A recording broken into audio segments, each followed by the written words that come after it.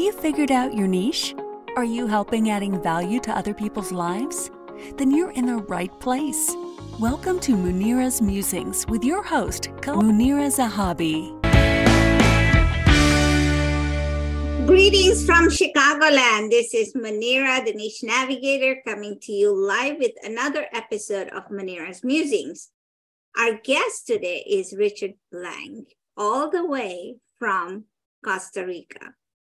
I'm very curious about what he does because he is known as the CEO of Costa Rica's call center. Welcome to our show, Richard. Good morning, Munira. I'm so happy to be here today, and I can't wait to share my niche with you and your amazing audience. Thank you. So you have a very unique niche, but you have to understand that what we do here is we put people like you and showcase them on our show, partly because we want to, one, figure out what made them navigate to their niche, one, and two, there are a lot of people standing on the sidelines trying to figure out if they need to dip their toes in the entrepreneur waters, right? And people are scared because there is no uncertainty in this realm of business. So that's what we do. And we try to make people like you come over here and answer my questions, because then we know there's some secret, if there is a secret sauce that we all need to learn about. So without further ado, tell us a little bit about yourself.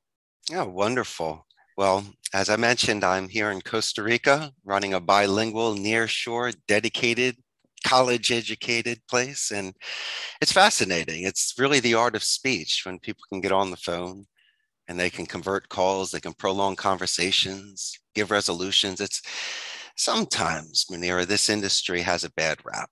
You've seen the movies, Wolf of Wall Street, Glengarry Glen Ross, Boiler Room, but a lot of people out there earn a wonderful living with customer support and lead generation. And so to me, I still find it as a means to an end. And today, most people prefer to do chat or non-voice. Well, I still believe the best forms of communication are live interpersonal. But no, I'm originally from Philadelphia. I'm a Philly boy. And when I graduated from the proud Abington High School in '91, instead of a lot of my friends that chose Ivy League to study medicine, law, engineering, and architecture, I did what you did, my friend. I doubled down on languages. I was a Spanish communication major at the University of Arizona. And then from there, in August of 2000, I was given a 1 in a million opportunity. A very good friend of mine gave me this chance to come to Costa Rica and work at my friend Joe's call center for just a couple months. Well, a couple months turned into 4 years. I decided to stay. And I learned the business from the inside and out. I didn't start C-level, Munira. I sat in the cubicles with the agents, saw the good and the bad, the happy and the sad. And I really gravitated towards it. It was almost like my graduate school. And I tell you this, my friend, when you sit amongst the proletariat, you listen. And what I heard was that people did not feel that they had their dignity. And a lot of the times people are concerned about their job stability. And you were asking earlier about secret sauces. Well, I look at luxury of track records. As much as I think I can give a blueprint to somebody, it's almost impossible to walk in somebody's shoes.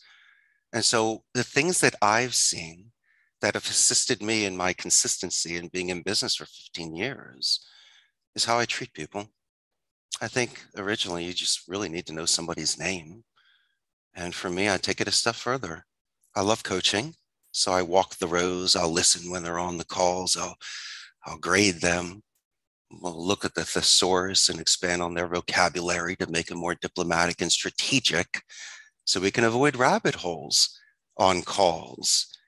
We can diffuse any sort of tension, adjust tones of a call, control a call, almost manipulate it, not in a bad way, for the fact that we can resolve things. And so I make these agents so marketable, such talented artists of speech. And so I can see this coming out of people. There are more paintings than a print. So at least, my friend, I have fidelity for what I do. It was a 1 in a million shot. No one ever thinks they're going to be CEO of a call center. I kind of fell into it. But I do know about momentum. And I know about destiny. And if you can get past your parents' guilt past certain sort of opinions provided for you and things that put pressure on you, you might be able to have a fulfilled true life. And that's what I've done. So this is amazing. So you started out in Arizona, went for 4 months, stayed in, instead of 4 months, you started staying there. And now it's been what, 22 years? Yes. And in fact, I married a Costa Rican. We started, as I mentioned, this business together, but I never knew this was going to happen. I was supposed to come teach English for a couple months. And so I put my stuff in storage in Arizona, said goodbye to my family, and I just came down here. But it's amazing what happens when you make certain decisions. It's almost like planting seeds to grow trees. And there were certain decisions I made in my earlier years by, at 18 years old, being true to myself, to what I study.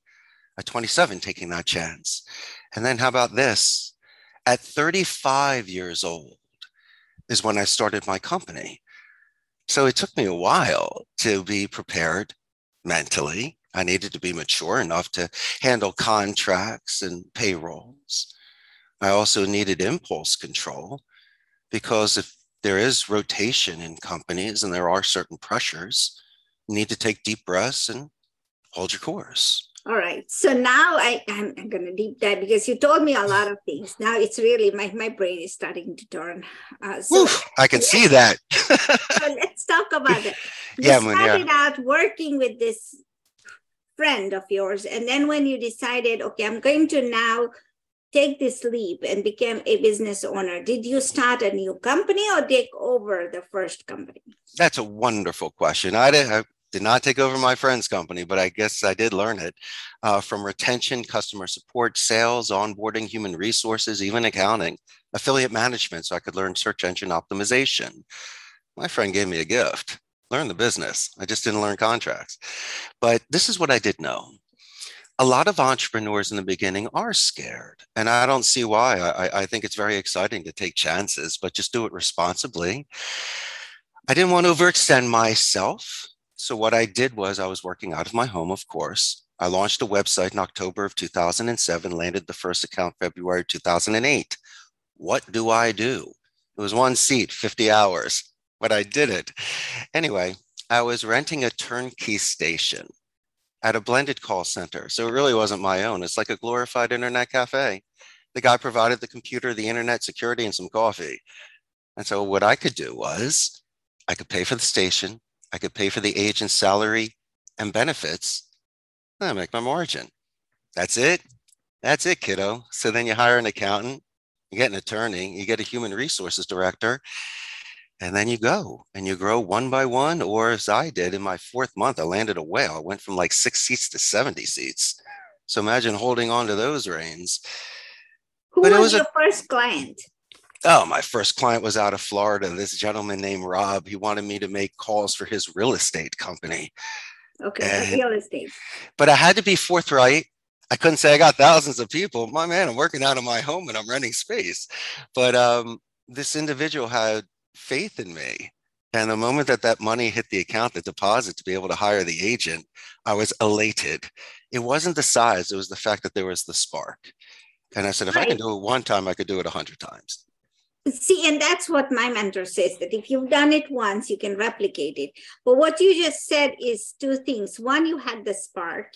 And 2, somebody had to have that faith in you. And most people who are on the sidelines don't have that all in one package, because they always feel that they're going to be left out. So advice for those people standing on the sidelines who have the spark, kind of, and not showing it, but are scared to death because they don't have anybody to take that leap of faith with them. Okay. What do you tell those people? First and foremost, take a deep breath and calm down. It's a lot of it is mental. They do talk about, like, if you ever watched the movie The Karate Kid with Mr. Miyagi and Daniel's son, it wasn't about the punching. It wasn't about the kicking. It was about balance. Wax in, wax off. It wasn't even about that, my friend. It was about balance. Balance. Balance. And then they had to show it in the picture where he's standing there with balance. If you don't have balance physically, someone can push you over. If you don't have balance mentally, you can easily be pushed over as well. So that's their own forced march. Munira, I can't help these individuals if they can't stand 100% strong and behind what they do. But this is the way I saw it in the beginning. I knew enough about the industry to start, but what I had was a lot of thought and little practice. Oh, I got so much practice, and I can throw out the bells and the whistles in the beginning and how much I can do this, almost like wanting to get that first job. I had the experience in the industry. I just didn't have the experience as the owner. And so this guy knew I knew what I was talking about. I didn't have to really go for price initially. I go on merit. And so the way that I close accounts, Munir, is not by forced hands.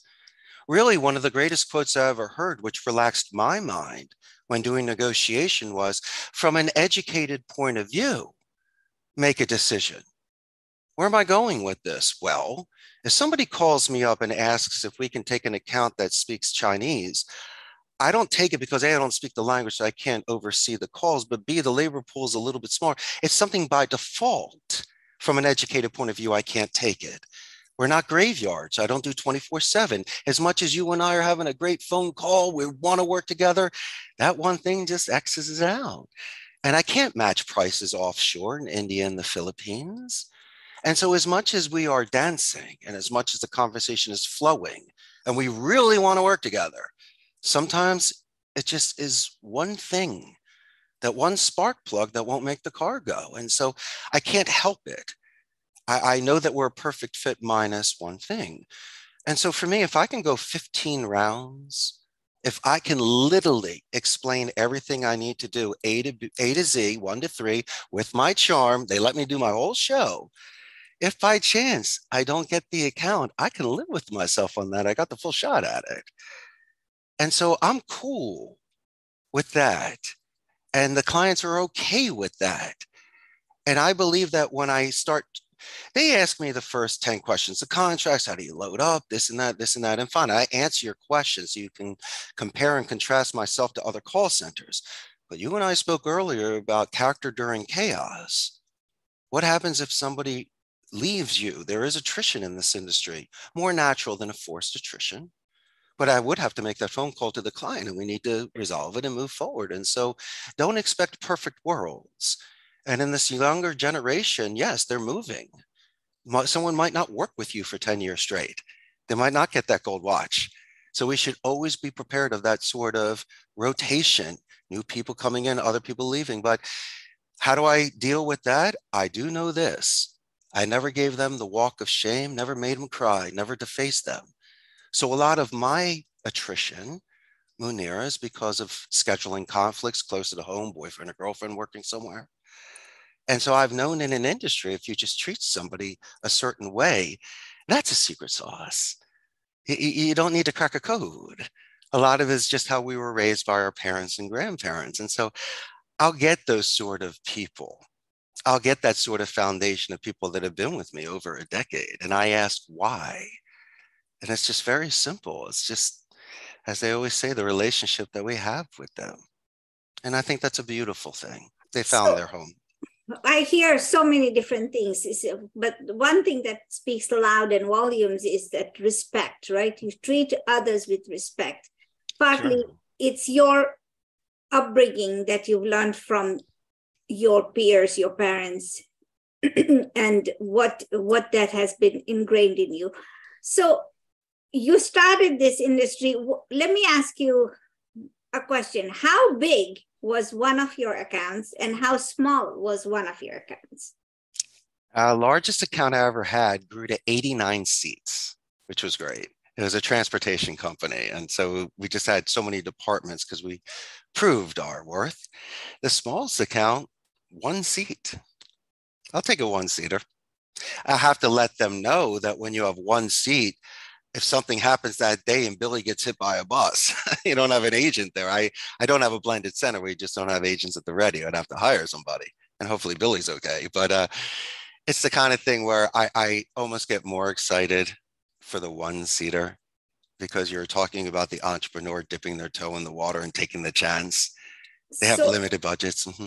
it shows that you're excited about that. So have you done various industries or just picked one industry and stuck with it? You've talked real estate, you talked transport industry.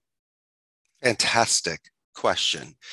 Let me shed some light on one thing. There are 5 campaigns I will never do. We never do sports books, casinos, stocks, pharmacies, or sweepstakes. Nothing against it, just don't want to do it. And also, we're in a very strict Catholic country, so I just want to make sure that I can fulfill the need of the agent. And so the campaigns that I choose are usually with companies in North America, United States, Canada, some in Central America, and a little bit of Europe. But it's really more of a seller's market. The agents have leverage. Amazon is here, HP, Intel, Oracle, and all the large centers. So they can pick and choose. It's not that I can't fulfill the need of the client. I got to make sure I get the agents in there and we're competitive. But I'm in all different industries. In fact, I reject more than I accept. I'm very selective of the campaigns that come in. I mean, I'm only 150 seats. But then again, I also have a reputation. And I don't want anything gray area. I don't want to be the fall guy. I don't want to work with an account where you have an overzealous supervisor in the United States that prefers profanity or writes in red, or their culture might not be in sync with the culture in Costa Rica. And so the accounts that I choose could be in many different types of verticals. It involves appointment setting, lead generation, could be back office support, customer support. But it's really more about giving us the resources that I need. I need a script, I need rebuttals, I need a list. How do you want the reporting? Can we leave voicemails? Can we do email templates? Are you allowing us to do positive escalations with the gatekeeper so we can build this sort of rapport so when you call back, they're going to know who you are? There's certain sort of things that when someone gives me a script, I'll read it, I'll make certain suggestions to adjust the tone strategically and diplomatically. But then in my experience, I'll make certain suggestions in regards to a rebuttal or how to extract certain information to move things forward. And really what it's about is active listening, really being engaged in a conversation. It's almost like kids today that are looking down compared to looking up during dinner. And so maybe on a phone call, you'll hear a dog in the background. You can let them know how much you love doggies and ask their name. And then you're asking about selling earlier. I don't sell. I just have conversations with people. And if we talk about Chicago and animals and your kids and the weather, and that's what brings us closer to a close because you're comfortable with me. And you can see that I can zig and zag off my script. I'm a real person. I know how to laugh and cry. And so people are willing to move forward with someone that they know is real. Real. It's called building rapport, right? But sincerity, you got to be authentic, because if you're making it up, you're going to get caught.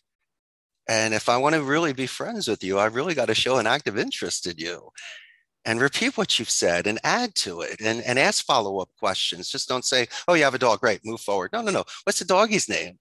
What breed is it? That's cool. I can hear barking in the background. Munira, you mind putting it outside for a minute?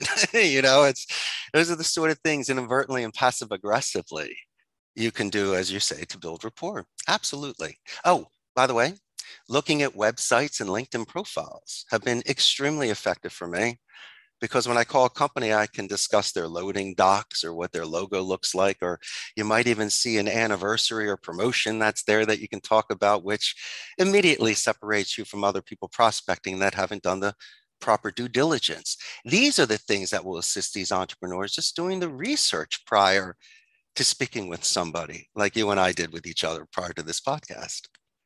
No, this is amazing feedback, because even though you bring this from your perspective in your business, it can be transferred in any business, because most people don't know that. They look at you and they'll say, oh, he's a call center guy.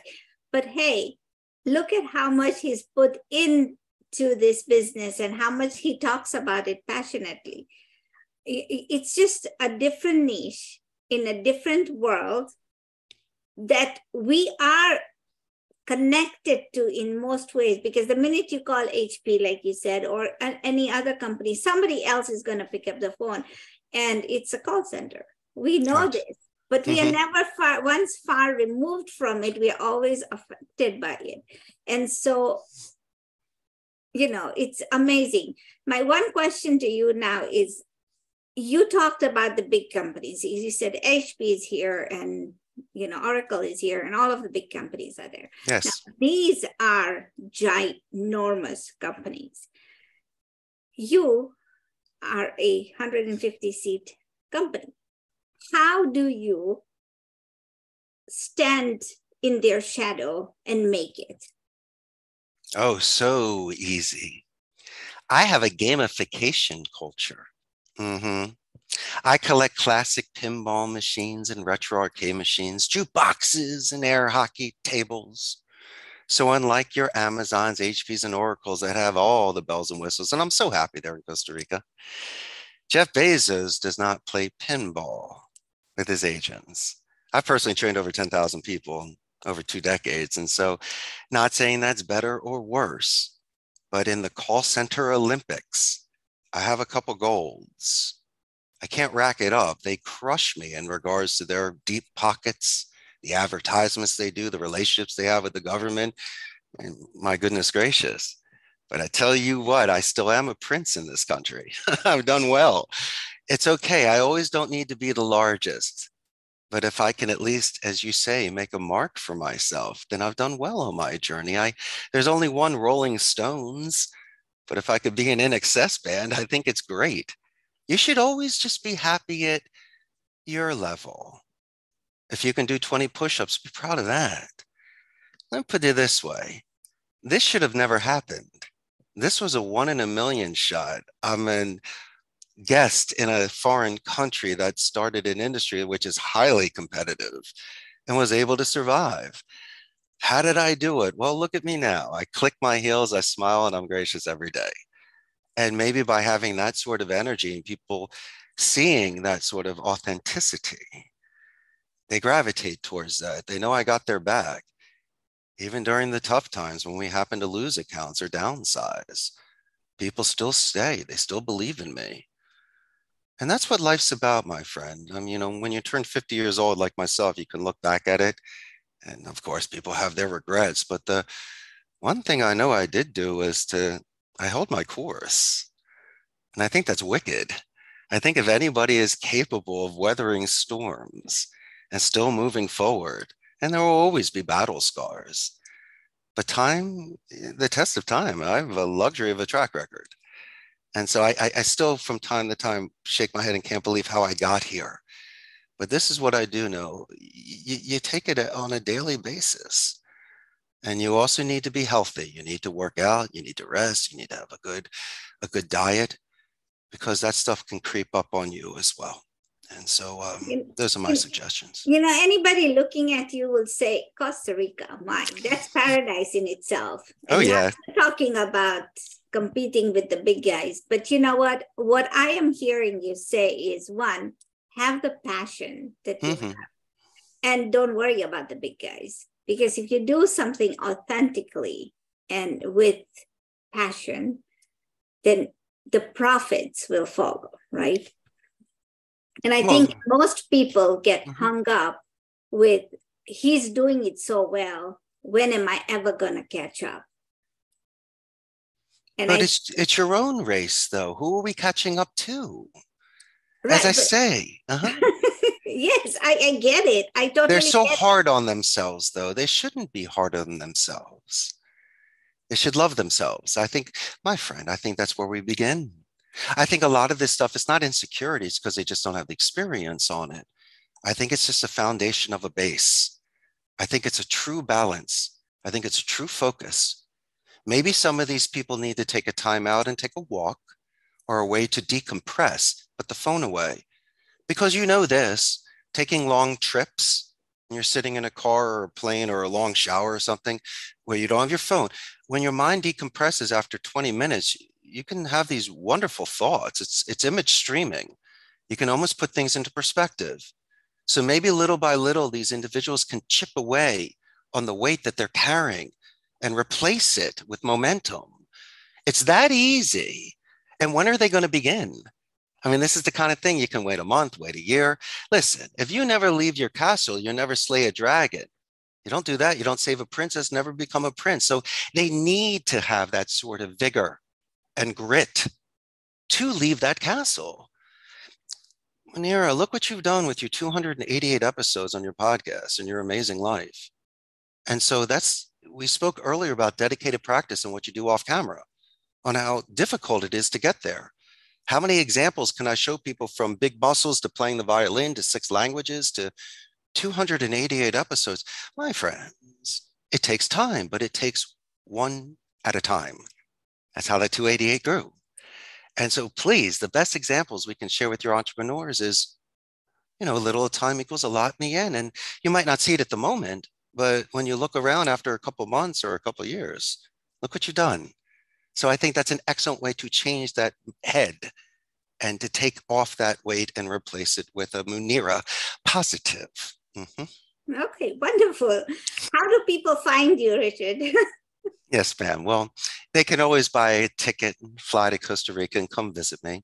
We are north of Panama, south of Nicaragua.